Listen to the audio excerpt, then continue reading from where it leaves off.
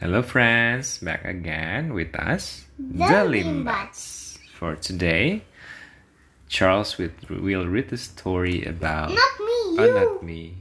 Not me, you. Actually, not me. So me or you? You.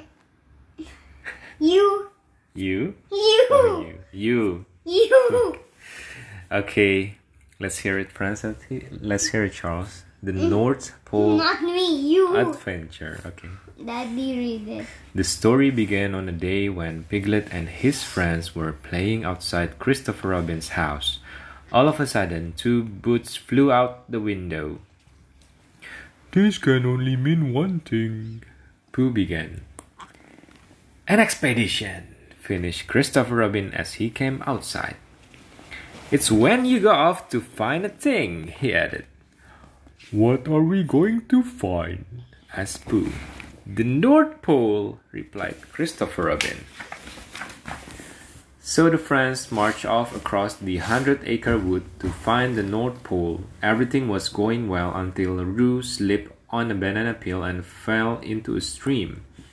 Tigger jumped in to save him, but quickly found that he could not swim. Roo, however, floated happily. "I don't think I need saving," he called. But that didn't stop Rabbit and Pooh. Their rescue plan was to sail out to Roo. So they made a boat out of an old washtub, using a long stick that Piglet had found for the mast. But they had no luck at all. The top tipped over and they both fell into the water. Finally, Piglet jumped onto one end of the long stick and launched Roo out of the water.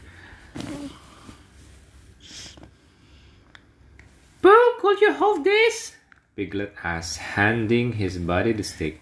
Then he rushed to catch Roo, but Kanga was the one who caught him, and Pooh was the one who got all the credit for the rescue because he was holding the stick. Pooh had discovered the North Pole, Christopher Robin announced when he saw the big stick. "Hooray for Pooh!" Everyone cheered.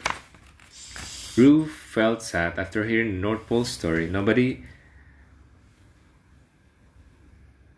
said hooray for Piglet, Roo remembered. Just then the friends spotted Piglet's scarf. It was not wrapped around Piglet as it usually was. Instead, it was caught on a fence. "Do you think he's gonna be alright?" Roo asked, wrapping the Piglet's scarf around his neck. "Piglet shall be very alright indeed," Pooh told him. "Don't let his small size worry you." "Once he even made a whole house," Eeyore reminded everyone. They looked to see if they could find that story in the scrapbook. The end. So, what do you think about the North Pole story, Charles? Good. Does who saved Piglet, or who saved Roo? Sorry, Piglet. Piglet, right? Right. But why everybody says Roo? That's Pooh who saved Roo. What do you think? But actually, Piglet. Because of